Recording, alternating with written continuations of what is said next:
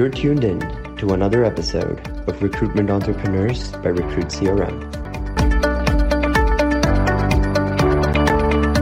Hey guys, welcome to another episode of Recruitment Entrepreneurs by Recruit CRM. And today we have the pleasure of having Ruella Crouch from Ruella James, which is a recruitment to recruitment firm. And Ruella, thanks for taking the time to do this show. I'm super excited about getting to know more about you. So can you just start by telling us your story? Who are you? How did you get started? Where were you born? Just the general. Okay. Well, I live in the UK. My business is predominantly London-based. I started in recruitment at the tender age of 19. I was born down in Brighton, which is a coastal city, for those of you who don't know Brighton. And as I said, I started in the recruitment industry when I was 19 years old. So I now have over 35 years of experience. I turned 53 this year. Wow. And the reason why I still do what I do is I just absolutely love making a difference to people's lives and to our clients' businesses. So luckily, it's never felt like work. For me, it's just been the best job in the world. And like most people, I entered recruitment completely by accident.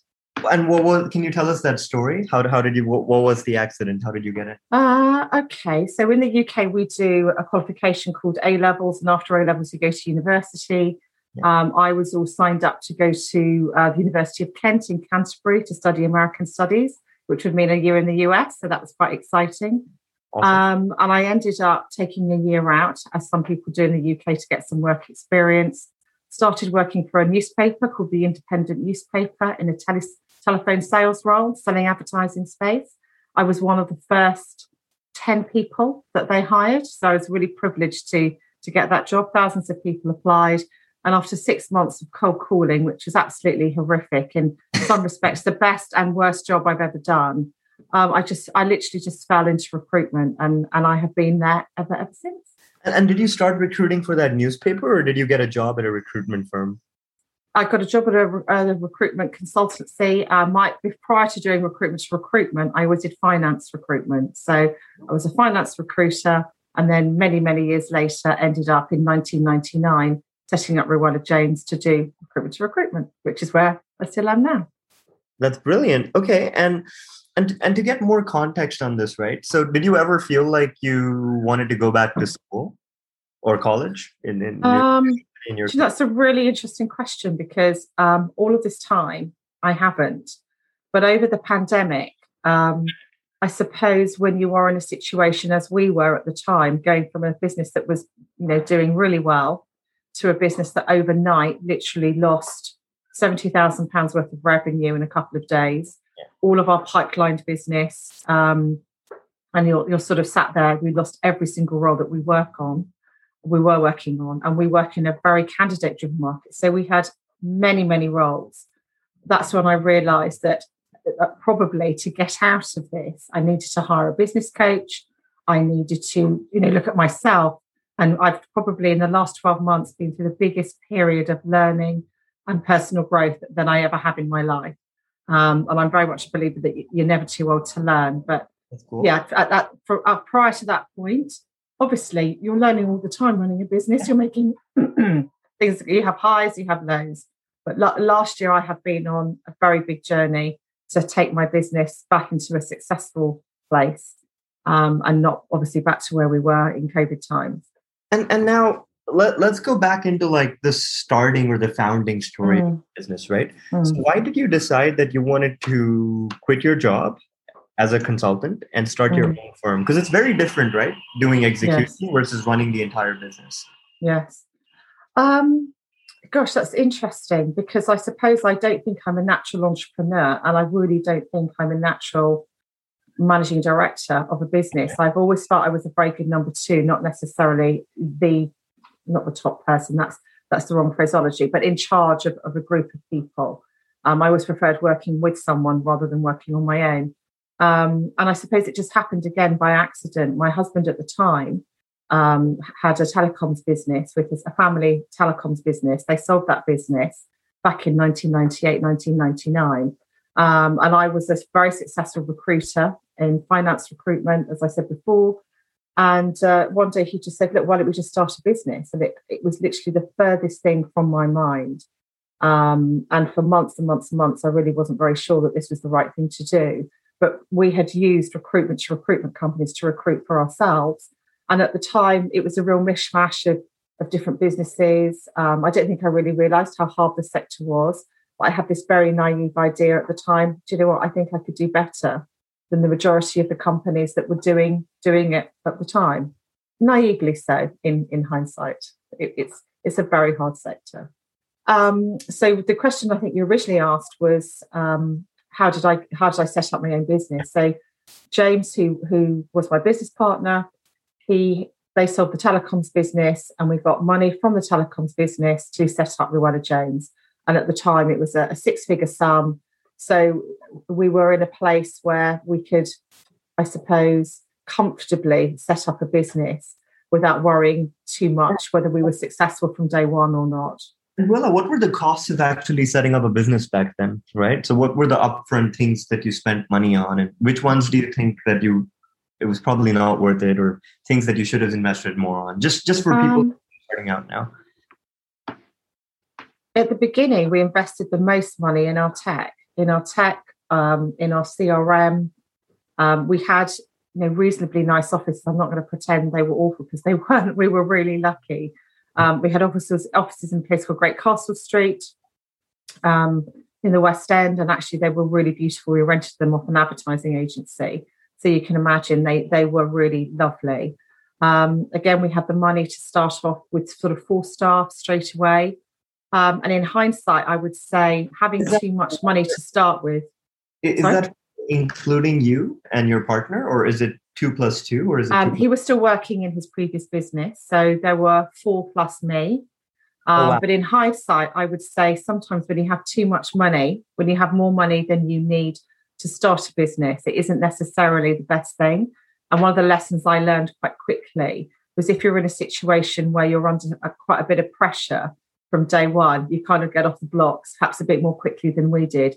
It did take us a few weeks to start making our first placements. And I think we were perhaps a little bit complacent because we had money in the bank, but it did slowly start disappearing as it does in a startup. But we sort of regained that situation quite quickly.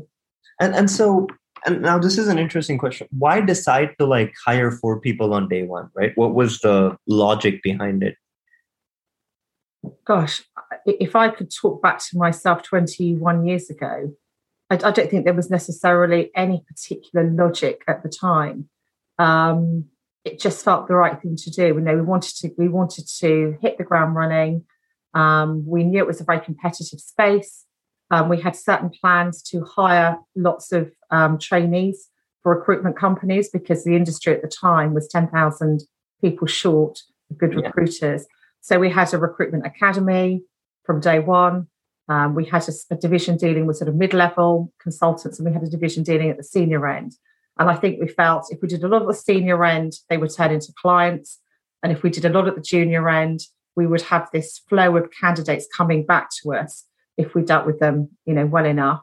So it was sort of a 2-pronged attack that we had, and we felt that we had to cover every base. And I think that's why at the beginning we took on 4 people. And what was revenue like for that first year, right? I don't think we made a profit in that first year, going back, if I think about it. But how bad was it? Did you lose 10 grand, 100 grand the first year, more than that? I would say it was about, excuse me, in the first year, if I remember rightly, it was about 30,000 that we lost. But bearing in mind, we had great IT. We didn't skimp on anything. I'm not going to lie. So everything was generous with your investments across. We just went for it. We just absolutely went for it. And your second year, was that a profitable year? Yes, it was. I don't remember the number, to be honest. It was such a long time ago. But did the headcount? It was you plus 4 people in the first year. Did all of these 4 people? Did you keep all of these 4 people in the second year as well, or did you let some of them go if they weren't performing and hired new? No, what was I knew them all, so I think we were very fortunate that one of the things about Ruella James is we've kept our staff for a significant period of time. So even right now, we have 7 people in our business. In fact, 2 of them joined yesterday. Okay. Well, But none of them have had less than 14 or 15 years with us. wow. Mm. Okay. So you've been able to keep your talent. Is it because you're very generous and you compensate them well, or is there something else, a secret that you have that's kept people for that long? I think I'd like to think that anyone who's ever left our business has left on really good terms with us and has always felt that we treated them well. And I think I'm one of these people that what you see is what you get. So I am like this the whole time. I'm very fair. If things are going wrong, I actually look to myself first and think, what have I not done? What have I not taught that person? We've always compensated people fairly. And I think we've always just been really flexible. So when COVID hit, for example, we had been working remotely for 15 years. So whilst we have had offices in the past, we are a firm mainly made up of women with children. So, for example, I think we're kind of quite ahead of our time when it comes to how we deal with our team. Cool. And now that we talked about compensating folks fairly, right? New entrepreneurs rarely know what the right amount of money to pay is, right? Mm-hmm. So how do you think about one? I understand that the base salaries are different in every market, right? Mm-hmm. Because the cost of living is different. But how do you think about commission compensation? Do people on your team have commissions on placement? Absolutely. So when you set up compensation, do you set commissions up in a way that they're supposed to cover their entire salary or something more than that first, and then they get a specific percentage of whatever they make in placements or whatever billing they do, or does the billing or the commission counter start from the first placement? I think we follow quite a traditional model that's been around for quite some time. So we pay our team a minimum of 30% of what they bill. And it does go up to, I think it's 45% on a sliding scale. So the minimum they'll get is 30% of everything they bill on a quarterly basis. And then that will be the threshold is their basic salary. So we then minus their basic salary off the commission that they have earned. But it's in tranches. So we have 0 to 180 is at a certain percentage, 180 to, now you're testing me, I think 250 and then 250 plus. But over each quarter, we have we have bonuses if they achieve a stretch target. And we also have some bonuses that are non-financially related based around certain tasks that we think are quite important to the success of our business. Got it. Perfect. So that's fairly generous, right? So you're averaging close to 40% of whatever is being built. Do you as a firm have a lot of people that are like in support roles that are not necessarily billing, but supporting the folks that are billing? Like you could have some people have an office assistant, some people have like just research assistants that are not making the placements, but just doing research. So how do you think about that as a business? I'm a great believer in don't try to make somebody all things to all people. So obviously, many businesses follow a traditional 360 model, but we work in a very, very candidate-driven space. So our team are mainly focused on finding talent. They are supported by talent managers, and they are very well supported with admin resource as well. And the reason I do that is I want my team to focus on doing the task that makes money. And I want the back office team, who are obviously experts on the administrative, financial processes, whatever they're doing, to do that job. So I'm not a massive believer in having someone do everything. If you're going to create consistency in a business, consultants get very, very distracted chasing the money. But in the background, you've got to get your admin done, your financials. You've got to make sure you're being compliant. We do lots of things like this. We have our own podcast. We have our own Recruitment Hacks live show. So we also have a business operations manager. Sorry, she's a business operations director, Katie, who literally is the glue that keeps all those back office functions running to serve the consultant team. Core business. And Ruella, like now going back into this, right? What's the hardest part or what's the crappiest part about doing your job, right? You run a firm. There's obviously the highs, right? When you make a big placement and so on. But what's on a consistent basis, what would you say is like this thing that sucks about running a recruitment business that people don't realize till they actually do it? I think it's a lot harder than people think. I think managing your cash flow is just so important. And I know in the early days, I definitely took my eye off the ball when it came to looking at cash flow, and not just looking at your cash flow, but kind of planning months in advance what it's going to look like.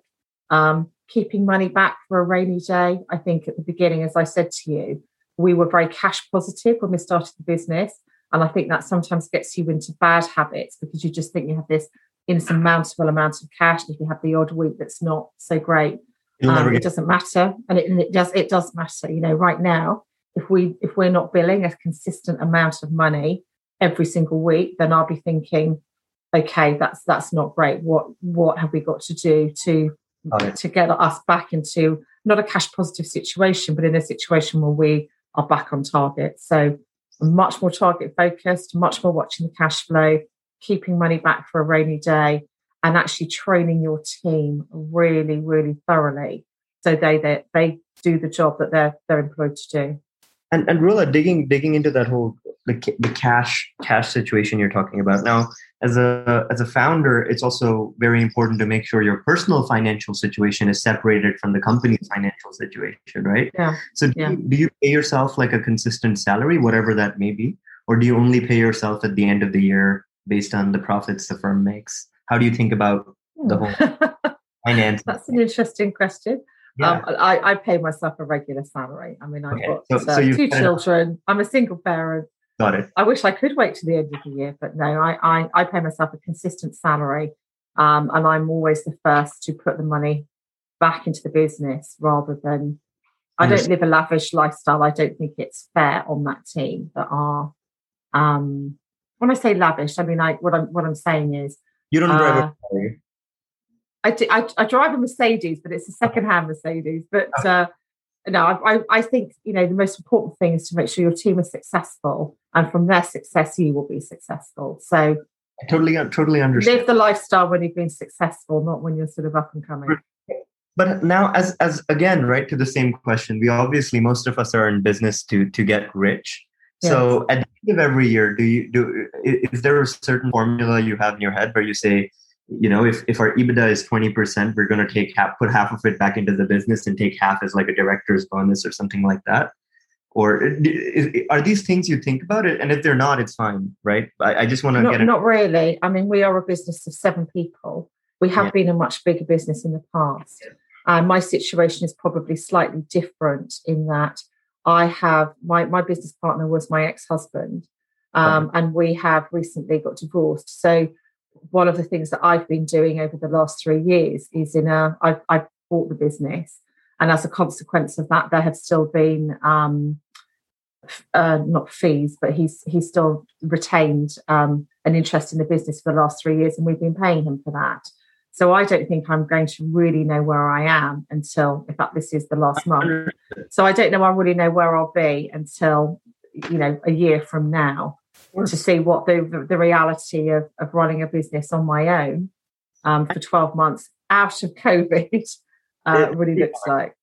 And what are like the plans for the next 2 or 3 years or 5 years for you, Ruella? Is the goal to consolidate this team of 7 people and optimize and figure out how you can make more billing and placements out of them, or is the goal to like aggressively reinvest and double the size? Like, how do you think about that over the? Well, I probably did the converse to most people over COVID.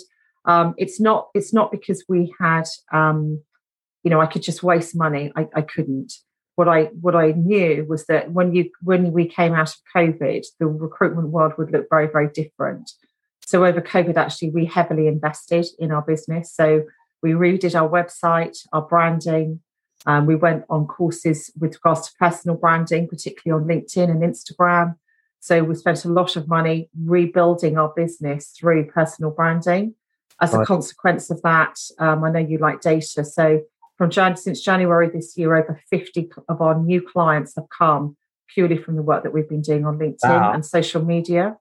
So we invested in a coach, new website, new CRM, new personal branding, so many different things that we did. And when you say client, right, do you mean someone who has signed a contract with you and given you a job, or do you mean someone who you have billed and they've actually paid you at least £1. Oh, okay. That's a good question. No, someone who's given us a role.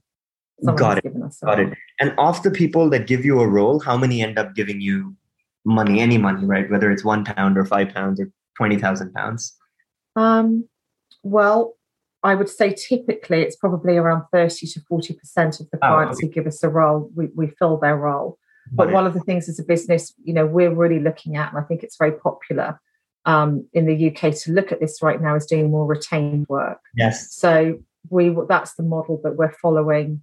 Not with everybody, but with a number of clients, that is the model that we're now following with them. You should totally check out episode 8 because it's with Louise Archer, who's... Oh, it was her who trained us. It was her. Oh, brilliant! So you can see a little dog in the background. And to apologize. Super cute. So Louise is actually what has been one of her guests on episode 8. She's amazing.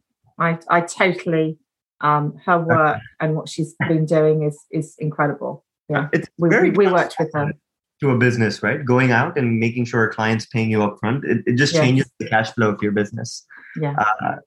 Beautiful. And so one of the last few questions, right? You've already shared a lot about your personal situation. You're 53. You're separated. Two children. Two children. Are they super young, or are they more like college age? Like they're 13 and 15. Okay, got it. High school. Pre-GCSE in the UK. Yeah. Got it. And you have you one dog, or do you have more than one dogs? One dog. Got it. One dog.